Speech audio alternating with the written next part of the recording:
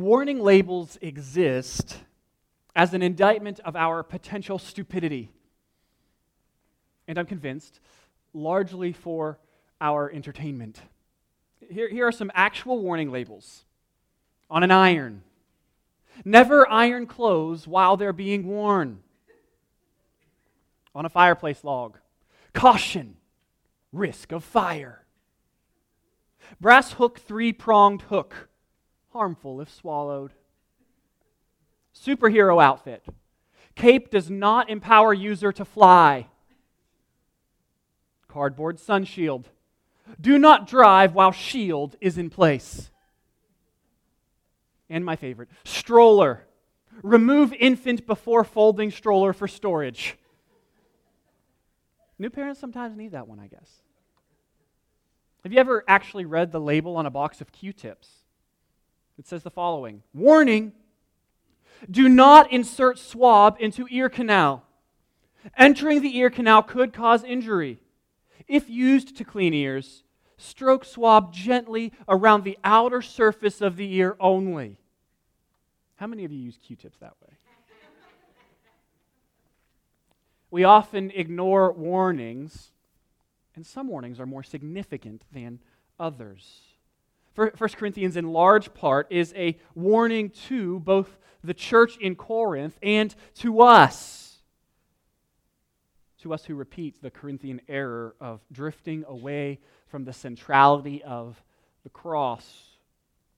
Find ourselves this morning at the beginning of chapter 3, and in the middle of Paul's argument, which has been addressing issues pertaining to unity since verse 10 of chapter 1, and he'll continue addressing unity until the end of chapter 4. And in this particular chapter, Paul is going to correct misunderstandings about the cross and specifically the misunderstanding of Christian leadership. See, the problem underneath the Corinthian problem, and we've talked about it last week, we'll continue to talk about it until we come to the end of chapter 4, is their prideful and worldly vision. They're operating according to cultural worldviews, or what Paul calls the wisdom of the age, rather than the wisdom of God, which has been revealed to them by the Holy Spirit. And so Paul is going to talk about their poor understanding or their poor vision, their worldly living in verses 1 through 4 of chapter 3. And then in verses 5 through 23, he's going to provide the Corinthians and us with some spiritual LASIK. It's going to correct our vision. And so you can see on your outline that's been provided for you in bold, we have our two primary parts, poor vision and that vision corrected. And then you have all the numbers under that. All that is kind of the little pieces of how we're going to divide the text and walk through it today. I can't remember it specifically at all, so you'll just have to look down there and get the idea. At any rate, our main idea this morning, that's what I want you to walk away remembering about chapter 3, is to heed and grow. We want to heed the warning about God's attitude towards those who would destroy His church, and we want to grow into maturity. We want to grow into seeing the fullness of the gospel and living in light of that. Let's pray together and we'll get started. Father, we are weak and sinful people. Many of us come here tired and exhausted, not only because of the time change, but because of the demands of our lives, the stresses of living in a sinful and fallen world. We need your comfort this morning. We need to experience your grace afresh. We need to taste of your mercies, which are new each and every day. Father, encourage us again with your word. Father, we ask that you lead us to repentance by your Holy Spirit, that we might walk more intimately with you. Let your word do its work this morning, we pray. Amen. Starting in chapter 3, verse 1. For my part, brothers and sisters, I was not able to speak to you as spiritual people, but as people of the flesh, He's writing to Christians here. Let's read that again. I was not able to speak to you as spiritual people, but as people of the flesh, as babies in Christ. I gave you milk to drink, not solid food, since you were not ready for it. In fact, you are still not ready because you are still worldly. For since there is envy and strife among you, are you not worldly in behaving like mere humans? For whenever someone says, I belong to Paul, and another, I belong to Apollos, are you not acting like mere humans? This is a stinging argument. Paul's just called Christians, that's anybody who has the Holy Spirit, anybody who believes in Jesus, he's just called them the mature in chapter 2, verse 6. And now he's telling the Corinthians that even though they have the Holy Spirit and are counted among the mature, he cannot address them as such because they're acting like babies. He's saying, you are acting like people without the Spirit. You're acting like mere humans, and so I'm going to address you as such. It's a little bit like the parent whose teenager is behaving like a young child. Right? Paul's telling them, if you want to act like a baby, I will treat you like babies.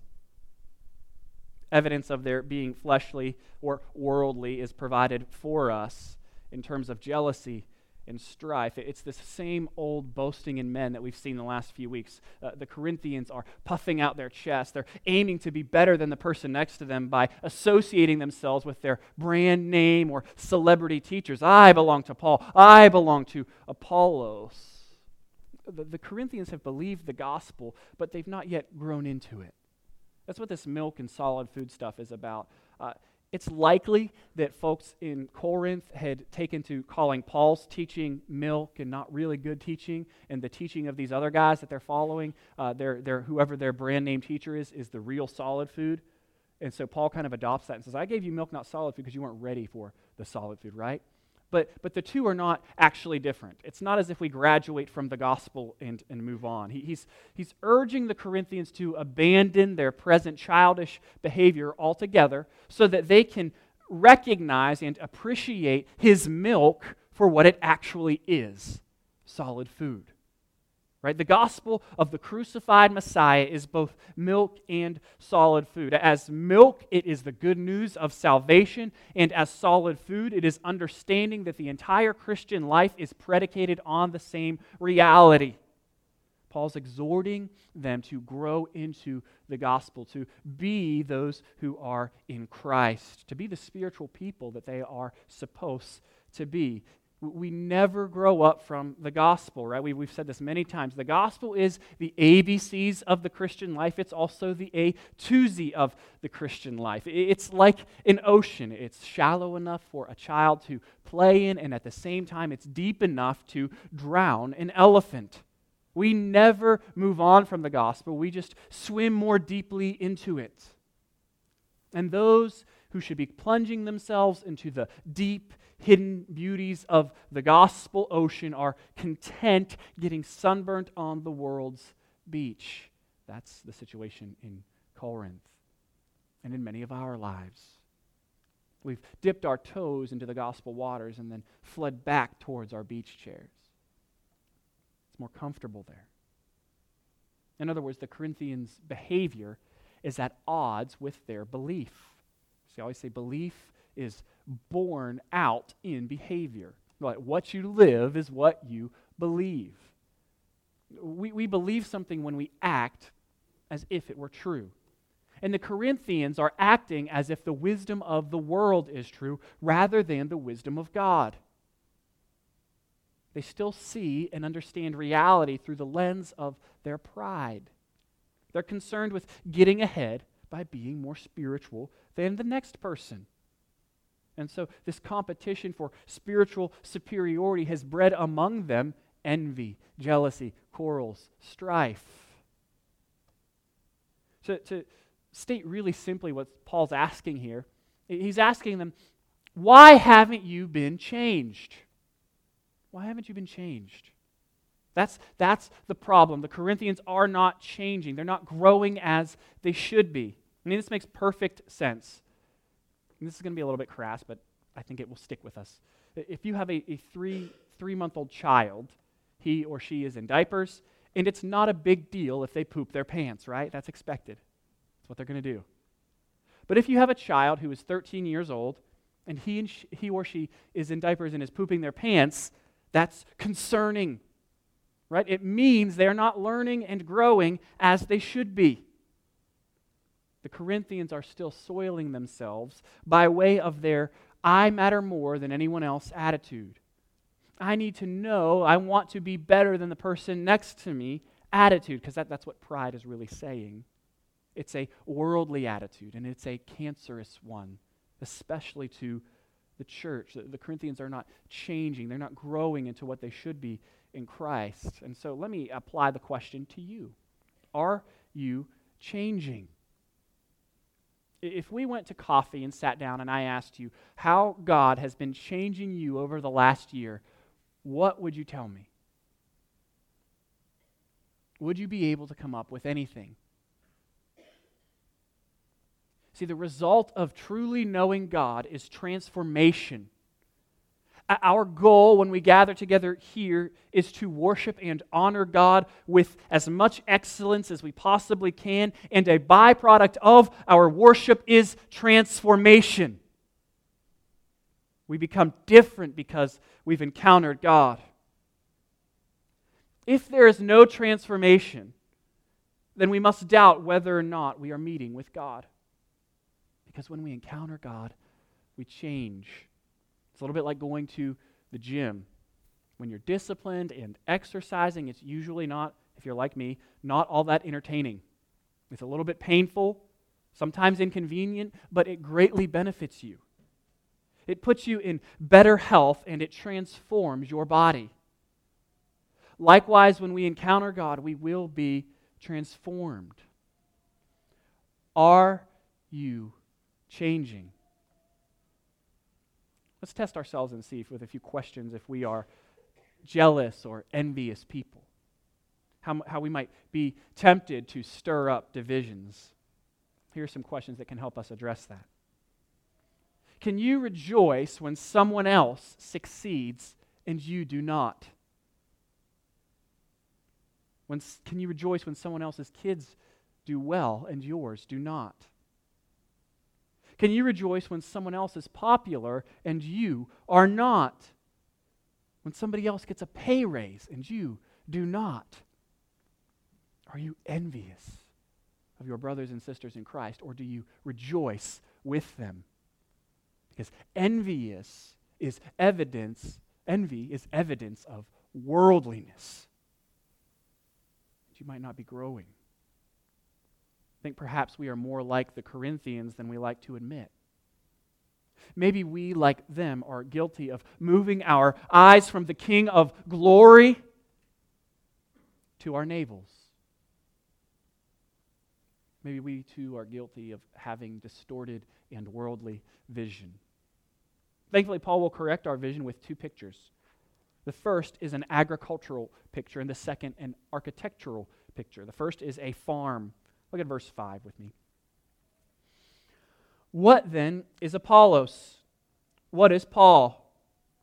They are servants through whom you believed, and each has the role the Lord has given. I planted, Apollos watered, but God gave the growth. So then neither the one who plants nor the one who waters is anything, but only God who gives the growth. Now he who plants and he who waters are one, and each will receive his own reward according to his own labor. For we are God's co-workers. You are God's field, God's building. This is really a great picture that Paul paints for us. The Corinthians are feeding the flames of their pride by attaching themselves to their celebrity brand name teachers. And Paul turns around and says, who are these teachers anyway? I mean, who are these jokers? I don't even know, because they are nobodies. It says they are servants, only servants. He's pointing out how foolish it is to praise a servant for the master's work. Right? If you have an excellent meal, you don't thank the butler or the waiter who brought it to you. You thank the chef who prepared it. Or if you get a letter from a loved one in the mail, you don't fall in love with the mailman. No, you fall in love more deeply with your sweetheart. Why then would anyone boast in God's butlers or his mailmen?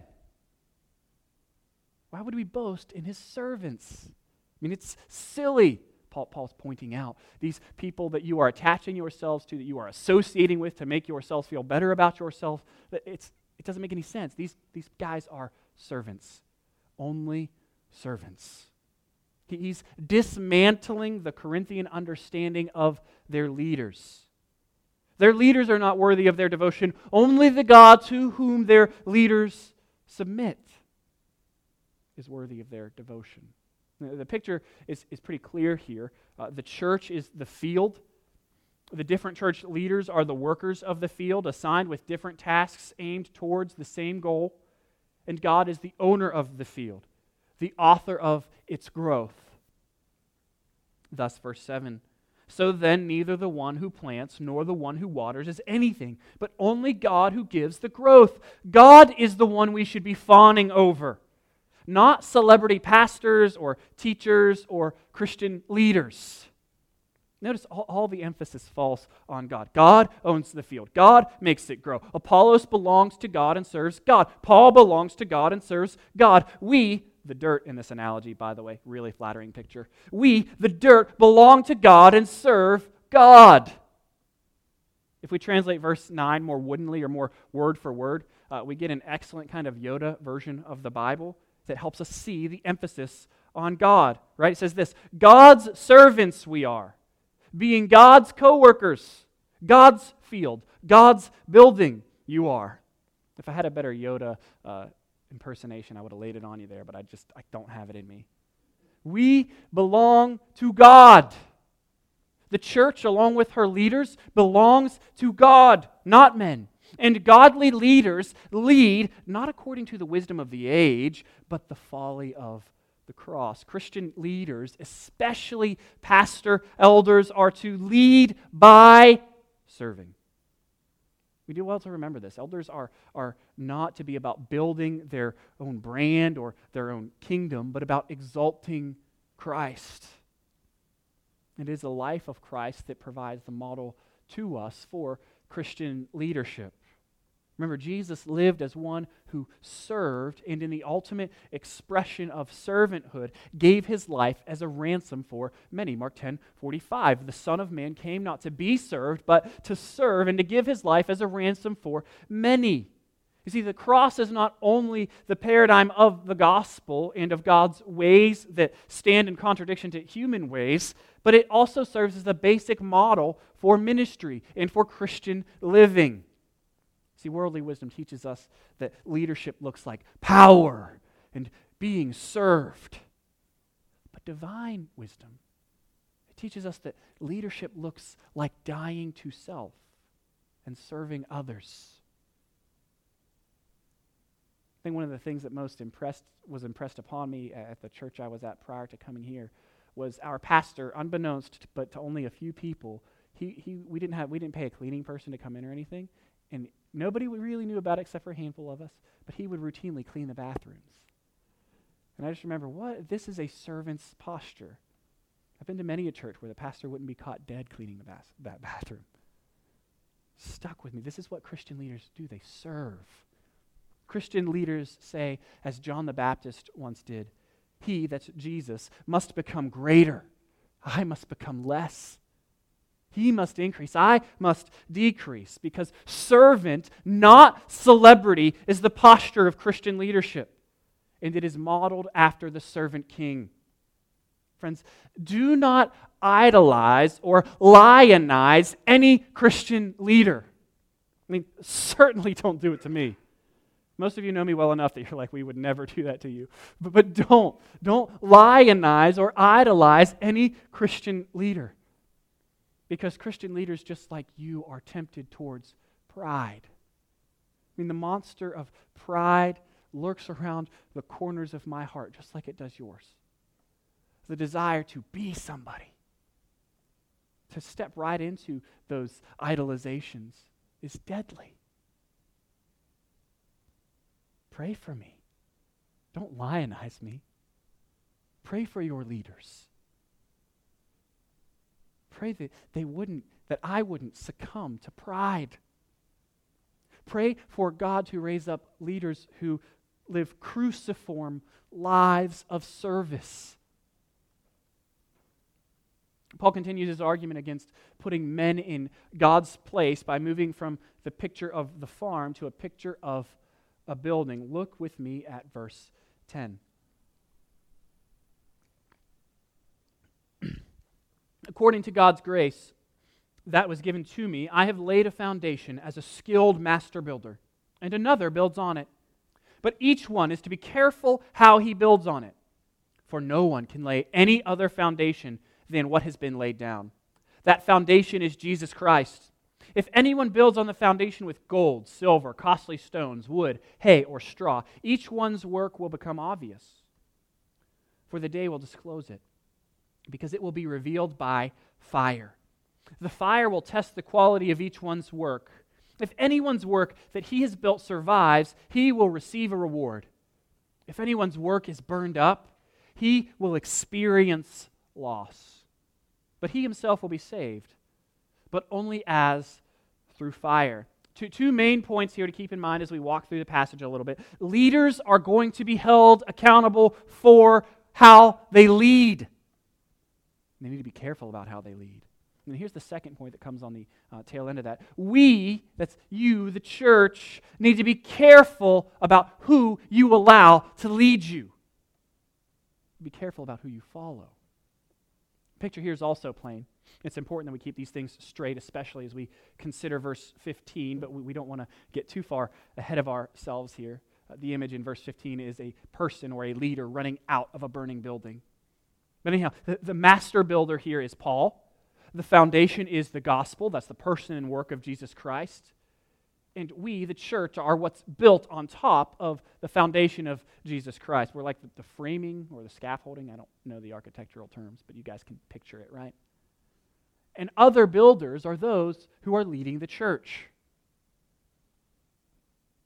As we think about the picture that Paul draws for us, I think it's also helpful to remember that building stuff took a lot longer back in the day, right? Especially large buildings like a temple, it took a really, really long time, like decades. And so there would be a lot of builders involved in the building process. So one person would lay the foundation and put some things up and die, and then the next person would come along and they'd build on top of that all the way until the structure was built.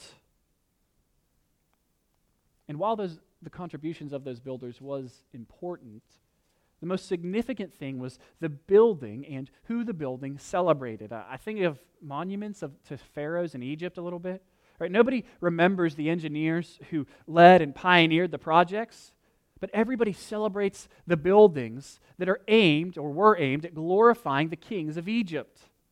Likewise, the builders of God's church, that's leaders or pastors, elders, are servants who will be held responsible for their work, but it is the building that's ultimately celebrated to the end of glorifying Jesus. The building is to be a worthy representative of the King. The building is to have a quality to it. See, the church is to display God's glory. Thus, it needs to be built up with lasting materials. That is, those lasting materials that are tantamount to God's wisdom. Church must be built on God's wisdom according to God's word. So accordingly, if a builder or a leader builds on a foundation other than Jesus, they're not a Christian leader. They've abandoned the foundation. There's only one foundation. Or if a church moves away from the gospel, it ceases to be a church and becomes something else, like a fun social organization, a humanitarian association, a self-help club, or whatever. But if it moves away from the foundation of Jesus Christ, it's not a church. It's something else. I think interestingly we see from Paul's illustration here that it's possible to build on the foundation of Jesus Christ and Him crucified and to do it poorly. It's possible for leaders to do shoddy work and to use inferior materials. In other words, it's possible to be a Christian and to be a harmful teacher or leader in the church. Christians can have much doctrine wrong. They can have blind spots with their attitudes. And they can impart this inferior material, these inferior teachings, wood, hay, and straw, to others in their Christian service, only to see it go up in smoke on the last day. See, Paul distinguishes between two types of materials. The kind that cannot withstand the fire, which will test the quality of each one's work on the day when each of the builder's work will be shown for what it is, and the kind that survives, the kind that will perish and the kind that will survive. Those leaders who build with gold, silver, costly stones, the materials of God, will see their work last and be rewarded by God. Whereas those leaders who build with wood, hay, or straw will still be saved by God's grace, but will lose the reward of their life's work. So they'll enter into eternal joy and life together with God and His people, but they will suffer the loss of having wasted their lives, of having built up the church in a way that is not honoring to God. Thus, Paul's admonition in verse 10, each one is to be careful how he builds on the foundation of Christ. And verse 13, each one's work will become obvious, for the fire will test the quality of each one's work. So let's revisit our 2 points. Leaders are going to be held accountable by God. They need to be careful how they lead. And we, that's you, the church, need to be careful who we follow and where we follow. And so the exhortation here is, don't waste your life following leaders who are wasting theirs. Don't learn from people who are building with the wisdom of the age rather than the wisdom of God. Don't move into a house that's being built with hay and straw. Make sure that your leaders are purchasing and using quality materials. The application here is to pray for leaders. Pray for your Christian leaders and be discerning. Be discerning. Like, see the difference between good, Christ-like leadership and quality materials. See the difference between that and hay and wood and straw. When we see leaders according to worldly wisdom, we will inevitably venerate them and allow them to build on the foundation of Christ with pillars of sand that will not last. Or we will follow them in abandoning the foundation of the gospel entirely. Like, don't get suckered into believing that someone is a good Christian leader because a lot of people attend their church or because they're well-liked. It's unfortunately possible for people to attempt to build the church out of every imaginable human system, things predicated on worldly wisdom, be it philosophy or pop psychology or managerial techniques or relational good feelings or whatever. Intelligent marketing, entertaining speakers, and exciting entertainments can all build a church, but these things are wood, hay, and straw. They will not last. There are many leaders in the church who will suffer loss because of their dependence on man's wisdom rather than the cross of Christ. There are many members in the church who will be held accountable for enabling and encouraging them to do so. Churches built with whiz-bang and warm feelings and the personality of pastors instead of the power of the Holy Spirit will burn down. And those who lead those churches will enter. Let me back up there.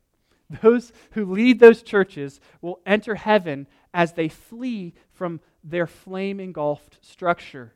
Right? That's the picture in verse 15. You have this leader who's built with poor materials, and he's fleeing out of the building as it's consumed by fire. If anyone's work is burned up, he will experience loss, but he himself will be saved, but only as through fire. The phrase here, as through fire, is like it's kind of become, what's the word here? Comparable in our culture to saved by the skin of his teeth, right? It's one of those cultural metaphors, or in Amos, the same kind of deal is used. It's like a brand plucked from the burning. He's going to make it out. Carson writes, this is a sobering reminder to all those in vocational ministry that people may feel helped, join in corporate worship, serve on committees, teach Sunday school classes, bring their friends, enjoy fellowship, raise funds, participate in counseling sessions and self-help groups, but still not really know the Lord. If the church is being built with large portions of charm, personality, easy oratory, positive thinking, managerial skills, powerful and emotional experiences, and people smarts, but without the repeated, passionate, Spirit-anointed proclamation of Jesus Christ and Him crucified, we may be winning more adherents than converts. In other words, we may be building with the hay of worldly wisdom rather than the brick and mortar of divine wisdom. Church, we must resolve to remain utterly committed to and to keep our leaders utterly committed to the centrality of the cross. Not just at vague theoretical levels, but in everything we do, in all of our strategies and all of our practical decisions, we need to think about how Christ is exalted. Paul's pictures of a farm and a building remind us that the church belongs to God, not the church leaders. And that's really going to be the point of this whole section, and we'll see it in a minute here. But it's you belong to God, not to leaders. So grow up and act like those who belong to God. That's what Paul is getting at. He's pressing home who exactly it is that possesses us. It's not Paul, it's not Apollos, it's not Cephas, but God. The church is God's field, God's building, God's temple. Paul's choice of precious stones in the previous analogy is not incidental, it's intentional. See, these types of precious stones were featured prominently in the Old Testament temple, which is the place where God's abiding presence dwelt. Not only does the church belong to God, but we are indwelt with the Spirit of God. Verse 16, don't you yourselves know that you are God's temple and that the Spirit of God lives in you? This is a corporate sense of the word. He's saying you as the church gathered together, God's Spirit dwells in you, though later He will speak to us as Christians, as individuals, that we're also the temple, have the Holy Spirit indwelling in us. The picture here, though, is a corporate one. It's the you here is y'all, all y'all. It's everyone, all of us together. Saying God is specially present among His people gathered. Verse 17, if anyone destroys God's temple, God will destroy him, for God's temple is holy, and that is what you are. See, God possesses us, lives within us, and fiercely loves us. We are His church, His bride. And He will destroy anyone who messes with His bride. Right? Somebody who is trying to divide the church, somebody who is working to destroy the church, even if they're doing it ignorantly, God will work against. He will give them the Chuck Norris treatment. His wrath toward those who assault His church is an expression of His love for His church. So here's the big time for the whole church, not just church leaders, warning of the text. Warning label on the church says this, warning, anyone who destroys God's temple, God will destroy him. Anyone. So we do well to ask the question, how do we damage the church? Dr. Carson again is helpful. The ways of destroying the church are many and colorful. Raw factionalism will do it. Rank heresy will do it. Taking your eyes off the cross and letting other more peripheral matters dominate the agenda will do it. Building the church with superficial conversions and wonderful programs that rarely bring people into a deepening knowledge of the living God will do it. Entertaining people to death but never fostering the beauty of holiness or the centrality of self-crucifying love will build an assembly of religious people, but it will destroy the church of the living God. Gossip, prayerlessness, bitterness, sustained biblical illiteracy, self-promotion, materialism, all these things and many more can destroy a church. And to do so is dangerous. It is a fearful thing to fall into the hands of the living God. So we need to ask ourselves, am I destroying the church? Are you stirring up strife and divisions because of your worldly and infantile envy and insecurity? Because of your merely human thinking? also do well to think, if I'm constantly working to destroy the church, if these things define me, am I really a part of the church?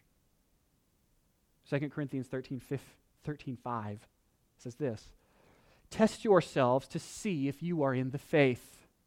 Examine yourselves. Or do you not yourselves recognize that Jesus Christ is in you? Unless you fail the test. What does your behavior say about what you believe? Do you live according to the wisdom of the world or the wisdom of God? Having dealt with the Corinthian misunderstanding of leadership, Paul is going to double back to his original point by addressing the sin underneath the Corinthian sin, which is pride and envy, worldliness. Verse 18, let no one deceive himself. If anyone among you thinks he is wise in this age, let him become a fool, so that he can become wise. For the wisdom of the world is foolishness with God, since it is written, he catches the wise in their craftiness. And again, the Lord knows that the reasonings of the wise are futile. In other words, Paul's saying on the front end here, don't think you can adopt the philosophies and values of the world without consequence. Living according to a man-centered worldview means abandoning the gospel. Don't trick yourself into thinking that you can have Jesus as your assistant while you still run your life. Jesus created and sustains all things. He's the king of the universe. He's not the kind of person that you make your assistant. He's Lord of all, not your secretary. And to pretend that he is your secretary is to deceive yourself and to live according to the wisdom of the age rather than the wisdom of God. The wisdom of God dictates that we bend the knee to God and submit our lives to him rather than trying to bend him so that he fits our own will for our lives. To deceive yourself into thinking your wisdom is better than the divine wisdom of God is futile. I mean, it really makes it out that you think you're smarter than God. Right? This is what we profess every time we sin. I'm smarter than you, God. I know what's better for me than you do, God. My heart is better able to lead me, God, than you are. To paraphrase Paul here really simply, you're not smarter than God, and neither are the human leaders that you follow. Verse 21, so let no one boast in human leaders, for everything is yours. This is an interesting turn. Pay attention. Everything is yours. Whether Paul or Apollos or Cephas or the world or life or death or things present or things to come, everything is yours. And you belong to Christ, and Christ belongs to God. Paul's point here is just brilliant. He says the church doesn't belong to her leaders. The church's leaders belong to the church, and the church belongs to God. He's flipped all these Corinthian slogans on their head. Those in Christ ought not say, I belong to Apollos, or I am of Paul, or I am of Cephas. I am of this or that Christian leader. But instead they are to say, I am of God. I belong to God. It's part of the reasons that the Corinthians and people in general attempt to build themselves up, build ourselves up by attaching ourselves to brands or people, is because we harbor deep insecurities. Right? We're not quite content. We're insecure. We need something else to tell us we're worthy or valuable, that we are something. And what Paul does here is he demonstrates that the one who has Jesus has no need to feed the pride monster. Because that's what pride comes from, is deep insecurity. You don't have to feed the pride monster because in Christ, if you have Jesus, God has told you, you are entirely valuable, supremely worthy, eternally secure, infinitely wealthy, completely redeemed, unfailingly loved. You don't need to try to fill up the void in your life with anything else because Christ eliminates it. He gives you the satisfaction you long for. These verses are to fill our vision with God's divine wisdom.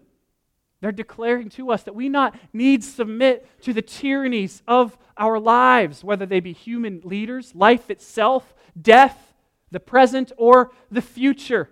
Because all of these things belong to us through our union with Jesus.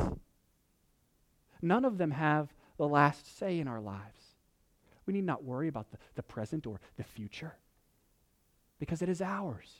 And we are Christ, and Christ is God's. And God is using all of these things that we stand to inherit in Christ, all of these things that are ours, for our good and His glory. That should sound familiar. These all things that we possess, I think, is similar at least to the all things in Romans 8:28 that work together for our good, the good of those who love God. Friends, we have nothing to fear because we belong to God, and all these things, all of the world, are ours by way of our union with Jesus. We say it this way sometimes. We stole from Dr. Russell Moore because I think it's brilliant. He says, in Jesus, the best case and the worst case scenario for your life is already true. Right? The worst thing that could happen to you is not being seen as odd or weird in the eyes of culture. It's not being cast off from the cool kids club. It's not even being beheaded. No, the worst thing that could happen to you is being abandoned by God, forsaken, and crushed beneath the weight of His wrath, crucified. That's the worst thing that could happen to you. And in Christ, it's already happened to you. I've been crucified with Christ, Paul writes in Galatians 2:20. It's no longer I who live, but He who lives in me. In the life I now live in the flesh, I live by faith in the Son of God. The worst case scenario for your life, crucified and crushed beneath the wrath of God, in Christ is already true of you. And the best case scenario for your life is already true. Reconciled to God as a son, adopted into His family. In Christ, we share in Jesus' victory over sin and death. In Christ, we inherit what He inherits. All things. This is the wisdom of God, predestined before the ages for our glory. All things belong to those who belong to God. All things work together for the good of those who love and belong to God. And no thing can separate us who belong to God from His love. With that kind of value, that kind of love, that kind of security, that kind of wealth, what have you to fear? What do you need in addition to that? What do you need in addition to all things? Nothing. Christ has given you everything. And so you need not play the petty games that worldly wisdom sets up. You need not feed your pride. And so, church, let me exhort you and myself together to stop wetting the bed like babies. Take off your floaties, get off your beach chair, and plunge yourself into the depths of the gospel. All things are yours, and you are God's. This is what it is to be truly satisfied, to know Jesus Christ. Heed Paul's warning. Boast not in worldly wisdom or leaders, but instead grow into the glorious truths purchased for you by Christ. Boast only in the Lord, who owns all things and has given to you all things. It is a wonderful thing to be possessed by God. It's a good question to ask yourself if you are a non-Christian. Or even if you are a Christian and you're maybe not sure, what possesses me? Let it become Christ. Pray that God would waken you to the wisdom of the cross. Let us together once more this morning confess our sins and run to the cross of Christ and enjoy the forgiveness and the wealth and the glory that He shares with us. Let's pray.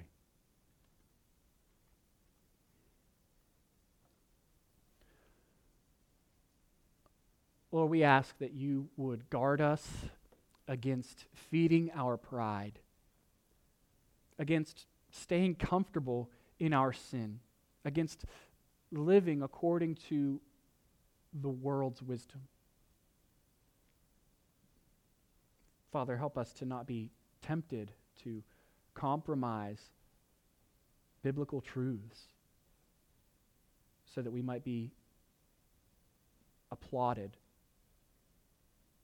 by those who do not know you. Remind us this morning that we don't need any additional applause. We have all the applause, all the acceptance we need from you. That we don't live our lives for acceptance from other people or even from you, because we've already been given it.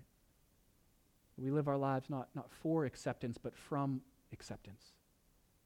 You've loved us and given yourself for us. You've adopted us into your family. And therefore, we live out that adoption. We live in light of the family name you've given us in Christ. Thank you for giving to us all things. It boggles the mind to consider the implications of these verses. Why would we ever try to find our identity and our worth in the trinkets of this world that will not survive the day of judgment? Keep us from this foolishness. Help us to trust in the wisdom of the cross. Help us to strive after you, to utilize our ways and our lives in such a way as to honor you. Help us when we go before you to not have to look back at our lives and say, I wasted it. I wasted it trying to fill up my own pride. But allow us to look back and recognize that you, God, have done a wonderful and marvelous thing through us. You are so good to us. And we thank you for the infinite wealth purchased for us by the blood of Christ. We pray these things in Jesus' name. Amen.